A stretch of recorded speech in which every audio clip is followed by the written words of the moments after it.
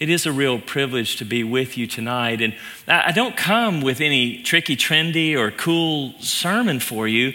Really just a Bible study on a Sunday night that I really feel like God gave to me for you. And that always makes kind of a special formula when you feel like you're going someplace where you already kind of know the church and you know the leadership of the church, you know some of the direction of the church, and then you're able to step back and say, okay, what are those things that God is wanting to do next? And again, just looking at a lot of churches across the country, like this week we'll be with hundreds of churches across Illinois. I'm on my way to Illinois tonight to go and work with the Illinois Baptist State Association. And we'll meet with hundreds of churches and hundreds of pastors across that area. And we'll just see and hear and understand all sorts of things, but we'll also see and hear and understand how God is wanting to work in the hearts of his people. And I really believe that this is a very special moment of time as we kind of come out of COVID and we kind of have a reorientation about what God's wanting to do in the church, because a lot of the fluff and a lot of the programming, a lot of other stuff has just kind of gone to the wayside. And we're really at a moment where the church has the opportunity to dial into its essence. And that's really what I want to talk to you about. And I want Sunday night to be a special night. Not that we have to do Sunday night every night. I'm not trying to make it a sacred cow like that. But I can tell you that there were many occasions on a Sunday night when everything was just kind of stripped away about big church or Sunday morning or the sense of everything just working right and being perfect. And there was just a sense of being honest and open and vulnerable before God that just allowed God to work in some special ways in my life. I remember when Pastor Gene was preaching one particular night, and I was sitting about 2/3 of the way back, and there's a guy named Mike Claudio sitting in the pew behind me, and I just had a sense that God was doing something special. And I just came to the altar that night. I got on my knees. And before long, I saw Mike, and he just put his arm around me. And he began to pray with me and pray over me. And it was just in that moment, I think, that God was really beginning to call me to a lifetime of ministry. And not that that's the call he wants on every person's life, but it just was one of those honest and open moments. And here's what I would ask you to do as you're in the room, is just be open to an honest moment. I promise you I'm not going to manufacture anything, or, some people may come and try to manipulate. I'm just going to try to talk to you about what the Bible says and ask you, whether you're a young man or a young woman or a mature man or a mature woman, to just be honest before the Lord and say, God, are you wanting to work some fresh things in my life? Are you wanting me to respond again to the Lord? Because periodically the Lord just asks us to respond again, to say yes to him again. And I've been in some pretty unusual places when I've said yes to God again. I was on Interstate 30 between Dallas and Fort Worth one night, overwhelmed by the sense of the presence of the Lord. And I remember just pulling off on the side of the road and opening my sunroof on my little Mazda 626, and I put my arms out the window in the best way I knew how, and I said, God, I don't know what it is, but I say yes to you again tonight. And that was a special moment in my life. I remember standing on top of the mountain in Caracas, Venezuela, after a big crusade in a big soccer stadium there, and tens of thousands of people indicated they gave their life to Christ. I stood on top of that mountain, and I just lifted my hands to the Lord, and I said, Lord, I just say yes to you again. And I remember being in a difficult place in life, holding my mom after she had passed away. And a lot of feelings and a lot of thoughts about all the places I'd been and all the times I'd not been home to do things. And I just said, Lord, I say yes to you again. And I don't know what your yes needs to be tonight, but God does. And he knows how to reach every single person through the power of his Holy Spirit with what needs to happen in your life. And we're just going to look at a passage in 1 Peter chapter 2. It's Peter's kind of throwdown passage on discipleship, where he just takes us to the mountaintop of discipleship. And before we go there, I just want us to ask the Lord to bless this time of our study together. So would you pray with me tonight?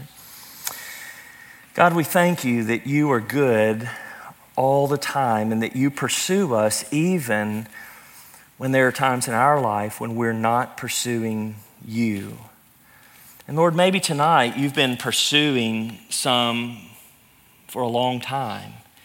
Maybe you've been wanting to help somebody take their next step. Maybe you've been wanting someone to trust you as Savior. Maybe you've been wanting to deal with an issue in someone's life where they've been wayward or rebellious, or Maybe there's another step of maturity that you're wanting to take in that person's life. And Lord, we pray that tonight you would just show up, whatever that means, for every single person. That your sense of your Spirit would be present, and that your word would have an impact upon our life, that we would hear it not just with our human ears, but with our spiritual ears, that we would see the words of Scripture and that by your Spirit's power, they would come alive. And Lord, we pray for the one that's downcast, that you'd lift them up. We pray for the one that's depressed, that you'd give them hope. We pray for the one that's anxious, that you'd give them peace. We pray for the one that feels alone, that you would make them know they're loved. And God, on and on that list could go as you pursue each and every one of us for what you desire to do tonight. But Lord, as we look at Peter's manifesto on discipleship tonight, we pray for every one of us that one of the 6 things that he says to us would lead to a place and a point of personal renewal in our lives, such that we would walk out of here realizing that we've heard from God afresh and anew, and that we're beginning a new season of our life as we walk in that freshness of your word being spoken to us. So God, have your way in this time together today. It's in Jesus' name that we pray. Amen. I love watching BBC television. Anybody else watch BBC television? There's been some pretty good shows come out of late. And I don't know that I'm a full-on Anglophile, somebody that loves English culture, but I do find it interesting given that so much of our theology comes from there. And I love to go and visit the English countryside and to be a part of kind of learning from their experiences and their history and whatever. I was watching a BBC interview one night, and it was an old interview that was being replayed, and the late Duke of Windsor, who for a short time was known as King Edward. He was the predecessor of Queen Elizabeth, who's reigning in England today. And just for a short period of time, he was the king. And prior to his death in Paris, where he kind of lived in exile in 1972, BBC did an interview with the king. And he revealed how hard his father at times was on him, preparing him to be the king of England. Can you imagine what it would be like to be a young boy and have your dad be the king and him to be training you to be king over the most extended version of the English empire, all the expectations, all the sense of responsibility, all the duties that he would have to perform. And he was known to be a really strict disciplinarian, the late Duke said. And he said, but there was one quote in his entire interview that just stuck with me about the topic we're going to study tonight. He said this, he said, my dad would often speak to me and say to me, quote, my dear child, you must always remember who you are. If you will just remember who you are, you will always behave accordingly. As the children of God, the Bible tells us who we are, that we're the children of the Most High God, that we are the chosen people of God, that we are a royal priesthood, a holy nation, that we have been chosen by God for this special blessing. And yet for many people, they're wrestling in these days and times how to live out the Christian life. What does it look like? What does it mean? How am I supposed to behave? How am I supposed to live? Where am I supposed to place my priorities? And I think the reality is that today, there are many, far too many Christians and far too many churches that understand what I might call a soft idea of discipleship, that they might be defined as a misguided church, and they might really be struggling within their generation with competing agendas about what real Christianity is all about. Now, let me just unpack that for a minute. There are a lot of soft disciples today in the church. They've lost their conviction about what the Bible says and about what Jesus has taught us. They claim to measure up to God's standards of behavior, like the king was putting in front of his son. They claim to be a Christian, but they really aren't pursuing what it means to follow after Jesus Christ as Savior and Lord.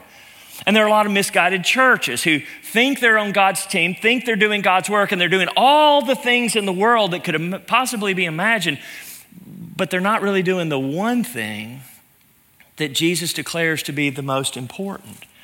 And then, of course, there's generations of people that think Christianity is about one thing or another. And there's competing agendas among our generations of those who call themselves Christians, and in a multi-generational church, the church is torn this way and torn that way and torn the other way, all laying claim to what authentic Christianity is, while most are completely missing the mark. Now here, let me ask you the question today. What is the one main purpose and priority of the Christian faith? What is that? Now, there'll be a lot of people that'll tell you a lot of different things. Some people say, well, it's politics. Or there'll be some people that'll tell you, it's racial reconciliation. Or some people say, hey, it's economic, or it's prophetic, or it's change the world, or it's some subtopic within our Christian faith, marriage and family, or adoption, or benevolent behavior, or ordering your financial world, and on the list would go. And I'm not saying that not every one of these may have an opportunity to have an outlet within our Christian faith when we're rightly placed, but I'm saying to you that none of those are the one thing that Jesus gave to the church to be our first priority. Jesus was a master of using the human language to communicate. One of the ways he communicated with us was by using hyperbole. Hyperbole is simply exaggeration. And Jesus would exaggerate often, like a camel passing through the eye of the needle. What's he doing? He's using hyperbole to make a case for something. Listen to the hyperbolic statement that Jesus makes about the issue of discipleship. If anyone comes to me, Luke 14:26 says, and does not hate his father and mother, his wife, his children, his brothers, sisters, yes, even his own life, he cannot be my disciple. That's pretty profound, isn't it? I mean, that's an astounding statement that Jesus would say, okay, let me tell you how important it is, this focus upon making disciples that is within this great commission that Christ has given us. Let me press upon you how important it really is. How important is it? Unless you hate your father and mother in comparison to your love for the disciple-making work that Jesus is seeking to accomplish in every individual believer's life, you're not really seeing how important this disciple-making work is. Now, it may not seem that impressive to you either from where you're sitting. Let me try to make the case for you about how important this work of disciple making really is. If you go back and look at what I might call the three salvific pinnacles in all the Bible, the greatest statements about justification, the greatest statements about sanctification, and the greatest statement about glorification, you would probably eventually come, if not start, with Romans 8:29, 2 Corinthians 3:18, and 1 John 3:2. And the reason you would start there is because you would find that God is working in the Trinity, God the Father in Romans 8:29, God the Spirit in 2 Corinthians 3:18, and Jesus the Son in 1 John 3, verse 2. You'll see the Godhead working in the past, the Godhead working in the present, and the Godhead working in the future. Father, Son, and Holy Spirit all working past, present, and future to accomplish your salvation. But it's the theme of those passages that I want to draw your attention to. You can turn there if you'd like, or just write down these verses and look at them later tonight or sometime during the week, because you're going to find them among the greatest passages in all the Bible about salvation, but also the importance of the disciple-making work that Jesus wants to accomplish within you. Start with Romans 8:29. Most of us never get to Romans 8:29 because we stop at Romans 8:28 when it talks to us about pain and suffering. How many of us have not quoted to someone or quoted to ourselves that all things work together for the glory of God, for those who are called according to his purpose, right? And so we step back and we say that. But here's the thing, Paul fills in what that purpose is in verse 29, and here's what he says. He says, for those whom he foreknew, he also predestined to become conformed to the image of his Son, so that he would be the firstborn among many brothers. Now, you probably didn't even hear it. You see, we're so trained to think of that passage as a passage about election and predestination. We wrestle over the arguments of our day and time, and we miss how the Bible has structured the primary point of what that passage is about. And the primary point of what that passage is about is to become conformed to the image of his Son. You see, that passage talks about the eternal work of God the Father in the past to save you. And the picture of salvation that he gives is so that you might look like Jesus.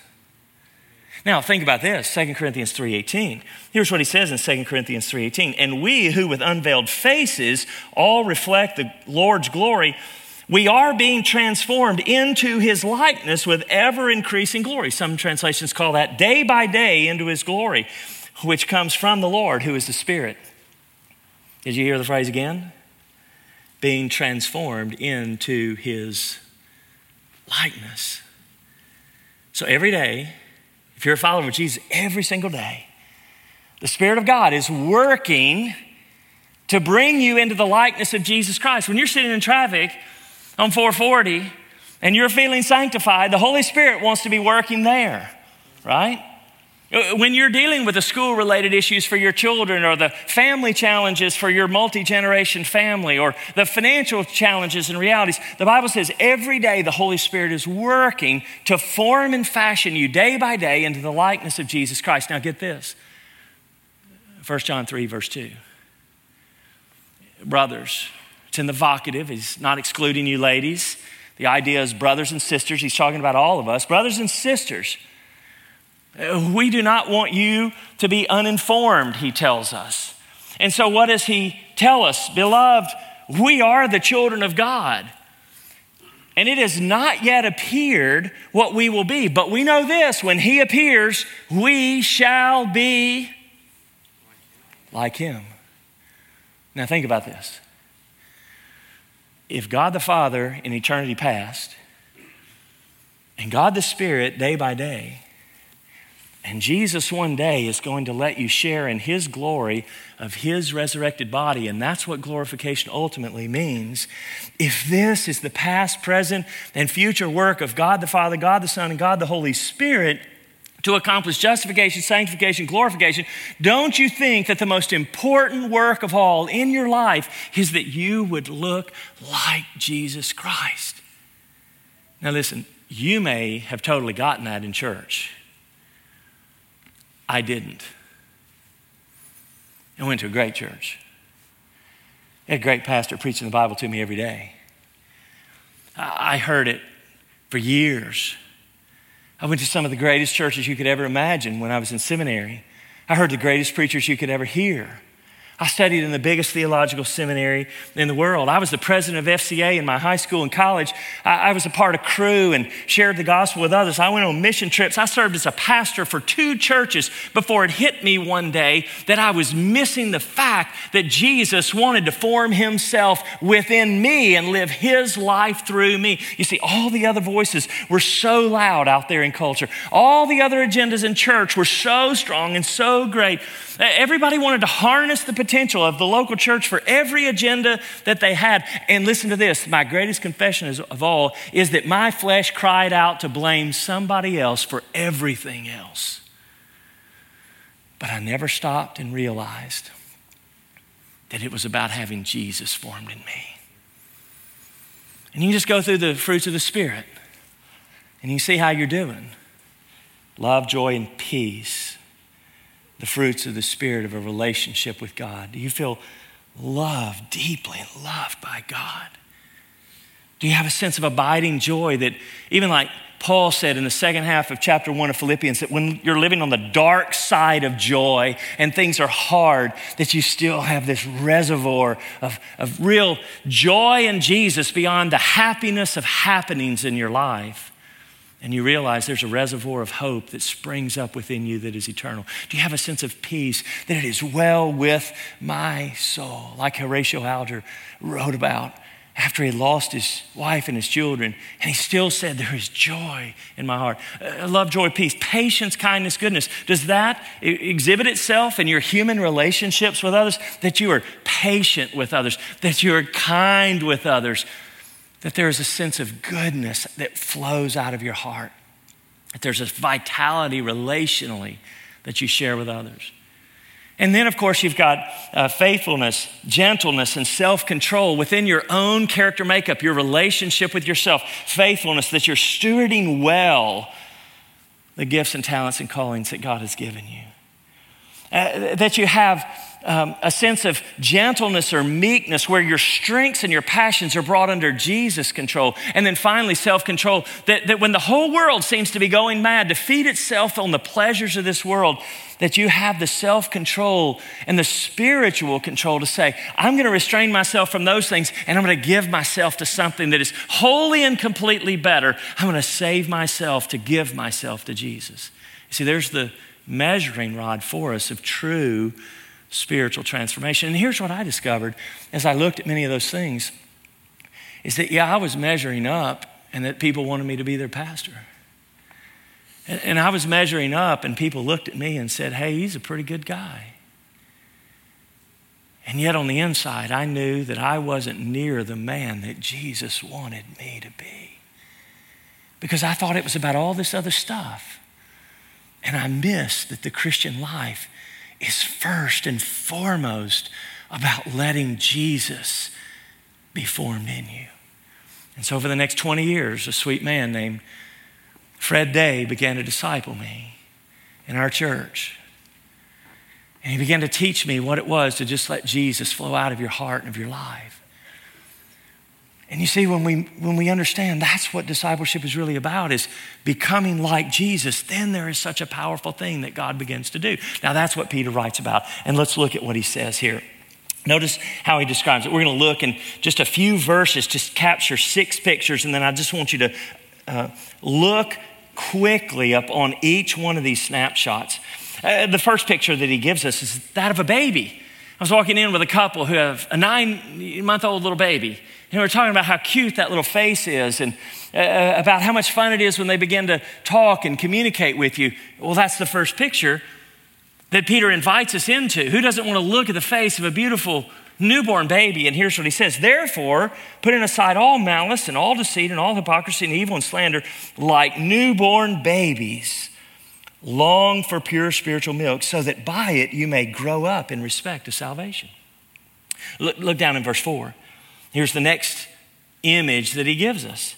And coming to him is a living stone, which has been rejected by men, but is choice and precious in the sight of God. You also as living stones are being built up into a spiritual house. Look down at the end of verse 5. He gives us another image. For a holy priesthood.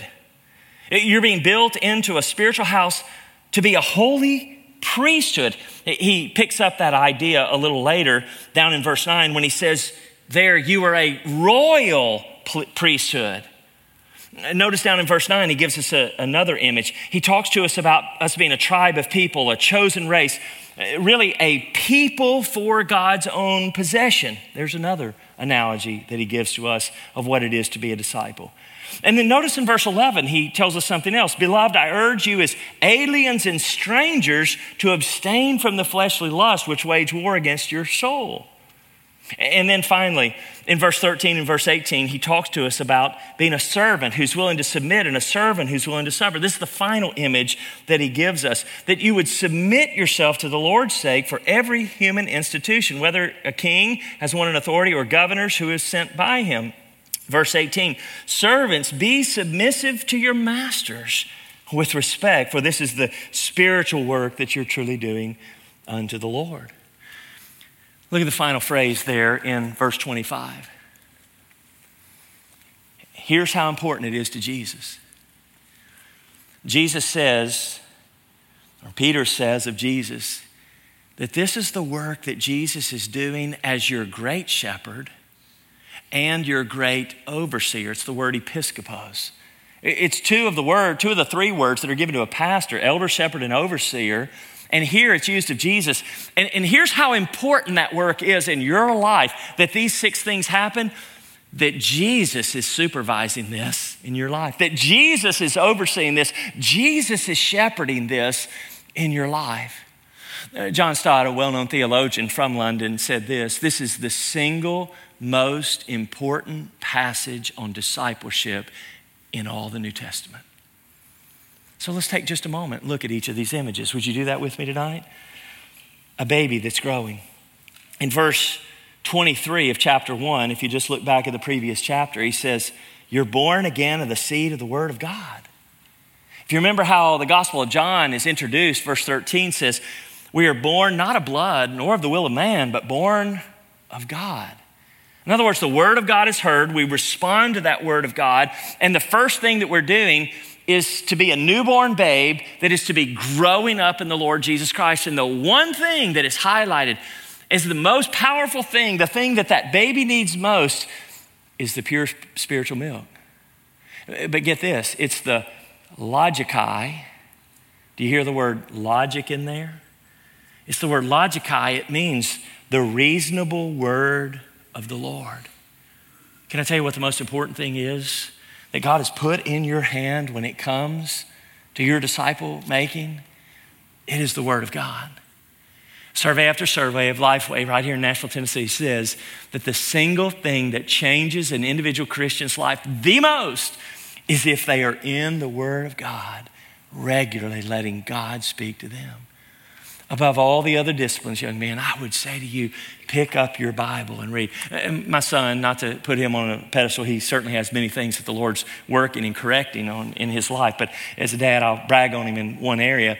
I'll ask him periodically, John, are you reading your Bible? He's got a little FCA coach's Bible, and I can see it in different places in his room when he goes, or in his backpack when he goes to school, or there with his stuff at baseball. And he's in the Word. Hey, it's not always pretty being the dad of a 16-year-old boy. There's lots to correct. There's lots of challenges to deal with. But here's the one thing I know, that when the Word of God is entering into his heart, there is going to be the productive seed of the Word of God that is eventually going to bear its harvest. And it'll do the same thing in you too. You never outgrow that. You see, friend, tomorrow morning, I'm not going to put in front of you, like a lady yesterday was telling me, yes, I get up in the morning, I spend 4 hours in the Word. And I go, well, I don't have time to do that. I'm so glad that you do.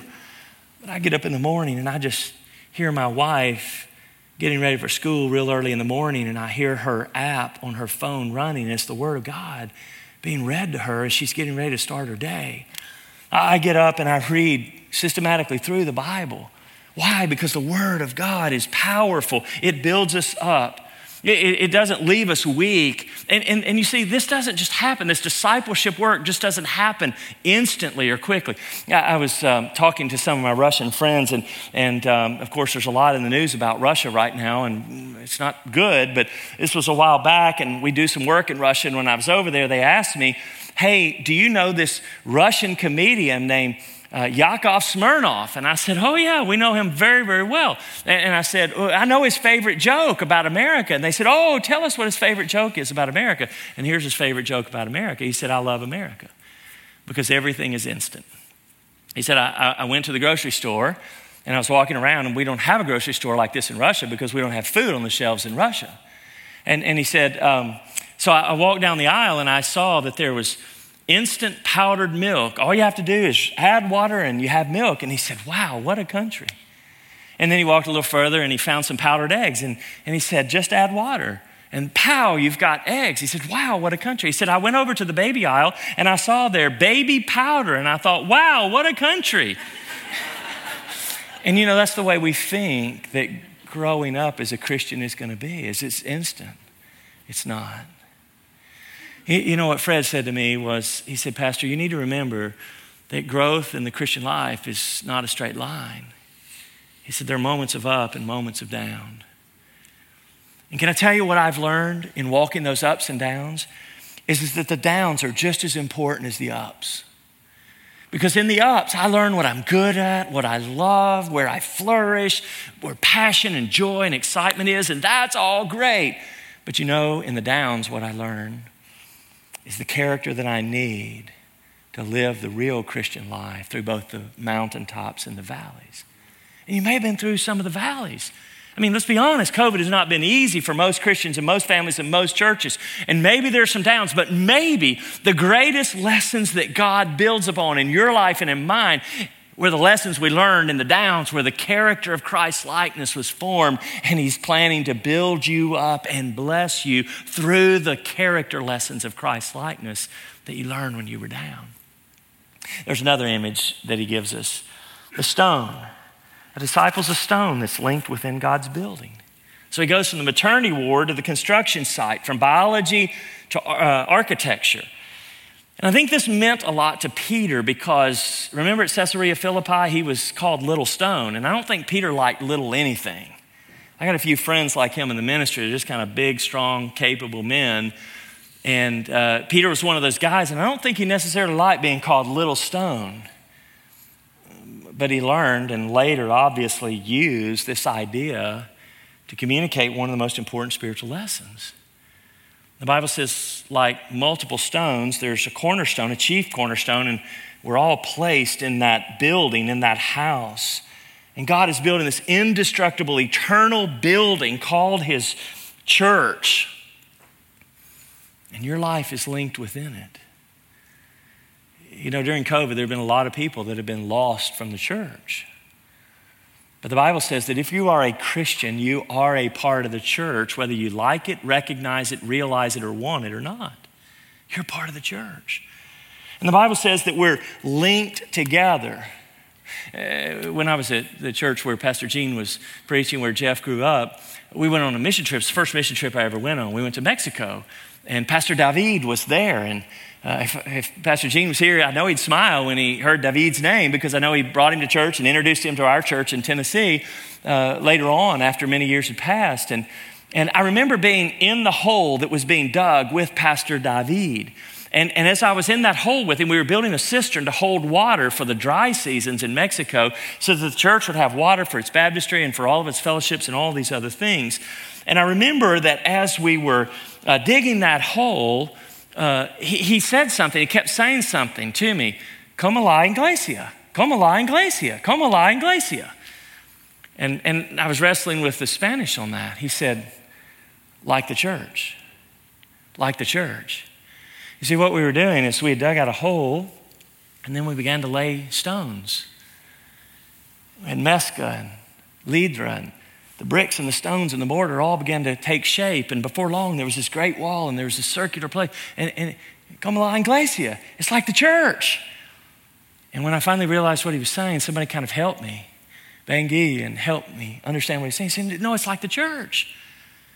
You see, I think sometimes we forget as disciples, it's like the church. It doesn't have to be the biggest, doesn't have to be the brightest, doesn't have to be the boldest. But it's got to be like the church, built stone upon stone. Look at the third thing that he says. Like holy priest, a royal priesthood. What was it about the priest that he identified? Here's what he was identifying. That the priesthood had access to God and a proximity to the sacred. You see, the priest was the one that got to go into the Holy of Holies once a year. The high priest got to go in there. And the priest would cast lots to see who would go into the holy place and to offer the incense. And what Peter is saying is, you're like a holy priest. No longer does the nation just have a priest. Now we are all priests in this work. As a disciple of Jesus Christ, you are a priest in the work that God is doing. He wants to do his work through you. You have access to God. Maybe the most famous passage in all the Bible about access to God is in Romans chapter 5, where Paul would write to us, therefore, since we've been justified through faith, we have peace with God through our Lord Jesus Christ. And now we've been granted access into that faith. Did you know that? You've been granted this amazing access that before, for religious people, they couldn't approach, they couldn't come near, they didn't have access, they couldn't be the dispensers of it. And now God gives you a special place on the team to be a part of those who distribute the gospel of Jesus Christ and the truths of God being salt and light to the whole world, to your world. You have that joy and you have that privilege. Years ago, a friend of mine named Carmen, who's pretty well connected in Florida, he said, would you like some tournament passes to the Sawgrass golf tournament, PGA golf tournament there in Jacksonville? I said, man, I'd love some. Can I get one for my son too? And he said, yes. And he gave them to me, and John and I made our way up to Sawgrass. And when we got there, there was just, seemed like hundreds of thousands of people. And I thought, well, we'll just be on the fringes. But when I got to the gate, I noticed something at the bottom of her pass. It said all access. So when I got up to the gate, there were probably an hour's worth of people lined up in the queue to get into the tournament. But over here on the side, there's a little sign that said, all access. We walked in, showed our pass, went straight to the tournament.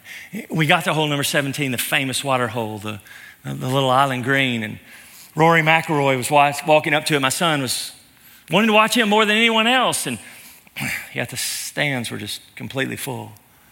We walked up and the guy said, oh, I'm sorry, there's just not room. And then he looked at my ticket and he said, oh, I'm sorry, you've got all access. He took me down to the front row and put us on the front row right there in front of where this professional golfer that my son wanted to see, and he got to see him. Later that day, we went to the clubhouse, and there was a little store that everybody else could go to, and then there was the clubhouse store, and when the guy looked at our tag, it said, all access. He said, come on in. He said, and don't forget that tonight, that all access pass, you get to eat dinner with the golfing families in the dining room at the clubhouse. I said, all access. Can I tell you what God's done for you? It's all access. You are the priest and the priestesses of God. Oh, what a special blessing that is bestowed upon us, that God lets us look at the sacrifice. And that's why he says to us that in this all access that we have, now we are to be the living sacrifices. Is that the way you're living right now, as a living sacrifice for God? Look at the last three so quickly with me. A disciple's a chosen person who represents God. He says, a people for God's own possession. There's an old country song that says, do you know where your people are? Do you know where your people are? And the idea is you may not always be able to be with them, but you always know where they are. And part of the song even says, you know where they're buried in the graveyard. You know where they are. Do you know what God says about you as the children of God? He says, you are his people. He knows where you are. And you are his tribe. And when you read about the blessings and the benefits of what he's going to do with his tribe, as a matter of fact, he says the final scene, the great vision of the Bible is that God doesn't just want followers. He wants you to be his family, and he's inviting you to the greatest family reunion ever lived and ever hoped for and ever dreamed about, the family reunion in heaven. Revelation 7, verse 9 through 11, of people from every nation, every language, every tribe. He invites us there. And then at that place, he wipes away every tear, heals every hurt, overcomes every sorrow. Oh, what a privilege discipleship has. A disciple, look next, is a place to belong. We hear a lot about aliens and strangers. We really don't know what that means from a Bible standpoint. I looked it up last week. An alien indicates that you're a person that has no rights. In the Bible, a stranger is a person who doesn't have a home.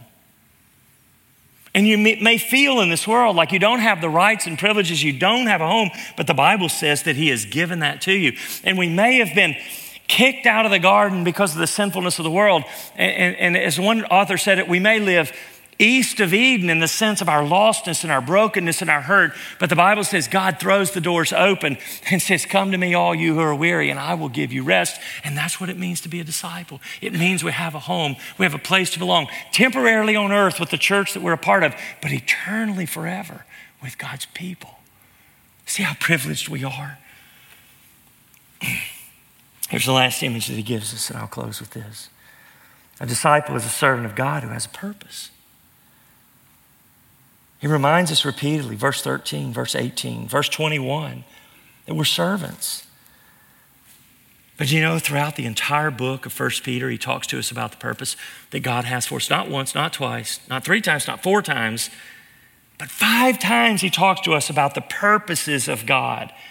And he says to us that we are called for this purpose, that God makes us a servant, and today he wants to use you in his kingdom's work. And that's a part of what it means to be a disciple of Jesus Christ. Now just go back over the list with me for a moment. A newborn baby that's responsible to grow. A living stone with the responsibility to fellowship with other believers. A holy priest who has access to God, a people who have the privilege to share the good news of the gospel of Jesus Christ, a foreigner who really is a citizen, and a servant who understands his king's purpose. That's the portrait that Peter gives us of a disciple of Jesus Christ. Years ago, when I worked on the staff at First Baptist Dallas, Charles Swindoll had just been called as the president of Dallas Theological Seminary. And he'd come over, it's just maybe a few blocks away, and he'd come over and meet in the pastor's office, and I would talk with him often. I remember one conversation especially poignant that he had with me. We were talking a little bit about the importance of balance in the Christian life, and he said to me this. He said, well, Rob, just remember there are always two words on every page of the Bible. They're always there, but the words are never used. I had my attention, so I bit, and I said, okay, Dr. Swindoll, what are those two words? He said the words Trinity and the word balance. Let me show you something about what we just looked at. Notice the application and the tension that's kind of created here. Disciples who are called to individual discipleship, but who are also called to corporate worship. Disciples who are about worshiping God, but also witnessing for Jesus. Disciples who are pilgrims in this world, but citizens in heaven.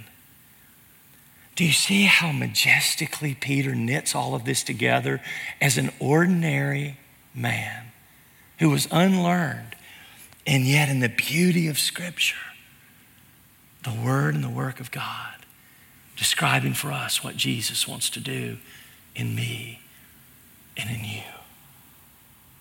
Would you bow your head and close your eyes for just a moment? Is there one of these images that maybe you would step back and say, more than any of the others, that image is just not being fully lived out in my life? Maybe you're not growing the way God wants you to be growing spiritually. Maybe when it comes to the church, you're not in fellowship the way God has designed for you to be. Maybe you're not present as much or as regular as you need to be to grow spiritually and grow in fellowship with other believers. Maybe as a priest, you're not enjoying the privileges that God has given to you as a distinct child of God that is loved by your Heavenly Father. Maybe you're not receiving that love that God is pouring out upon you. Maybe it's in your witnessing. Maybe it's just in telling others of the blessings and the goodness of being a child of God. And maybe those words have not been coming out of your mouth like they should. Maybe you've just gotten too comfortable in the world. And you're not living as a foreigner and a stranger in this land, knowing that your citizenship really is in heaven. Maybe it's in serving. And maybe there's just been so many other things going on that serving through the ministry of the church and in the work of the kingdom has just gotten pushed to the side. Listen, here's what I know. God uses every one of those 6 aspects of what it means to be a disciple to help you grow into fully everything Jesus wants you to be as his child. And today, he doesn't want to be punitive with you in these moments. He wants to be running after you, as we sang earlier. That song was designed with God's intended plan for tonight, that he's running after you. Because it's not what he wants from you, it's what he wants for you. And he knows you're living beneath what it means to be his child and his disciple. And so I want to invite you just to make an altar right where you are. Not going to ask you to raise a hand, not going to ask you to come forward, not going to ask you to get on the altar here. I'm just going to ask you to make an altar right where you are. And say, God, is there one or two of those images of a disciple that you long for me to grow in? That you want something more for me than what I want for myself? And then would you just spend a moment talking with God about it as the music plays? I'll give us just a moment to spend with the Lord before I close us. God, you're hearing all of our prayers in these moments. And you know how by the strength and reliability of your word and by the wisdom and discernment of your Spirit to lead us towards that next step tomorrow, perhaps, of what we've just committed to you. Lord, I pray that more than anything else, of all the words that have been heard, that there is just an inspired vision of more in the Christian life, of better in the Christian life, of what you originally designed the Christian life to be as we follow after Jesus in his likeness. Lord, I pray for every commitment that's been made, every next step that is being considered. And Lord, that your Spirit and your word would empower it so that we might be more like Jesus than we have ever been before. It's in Jesus' name that we pray. Amen.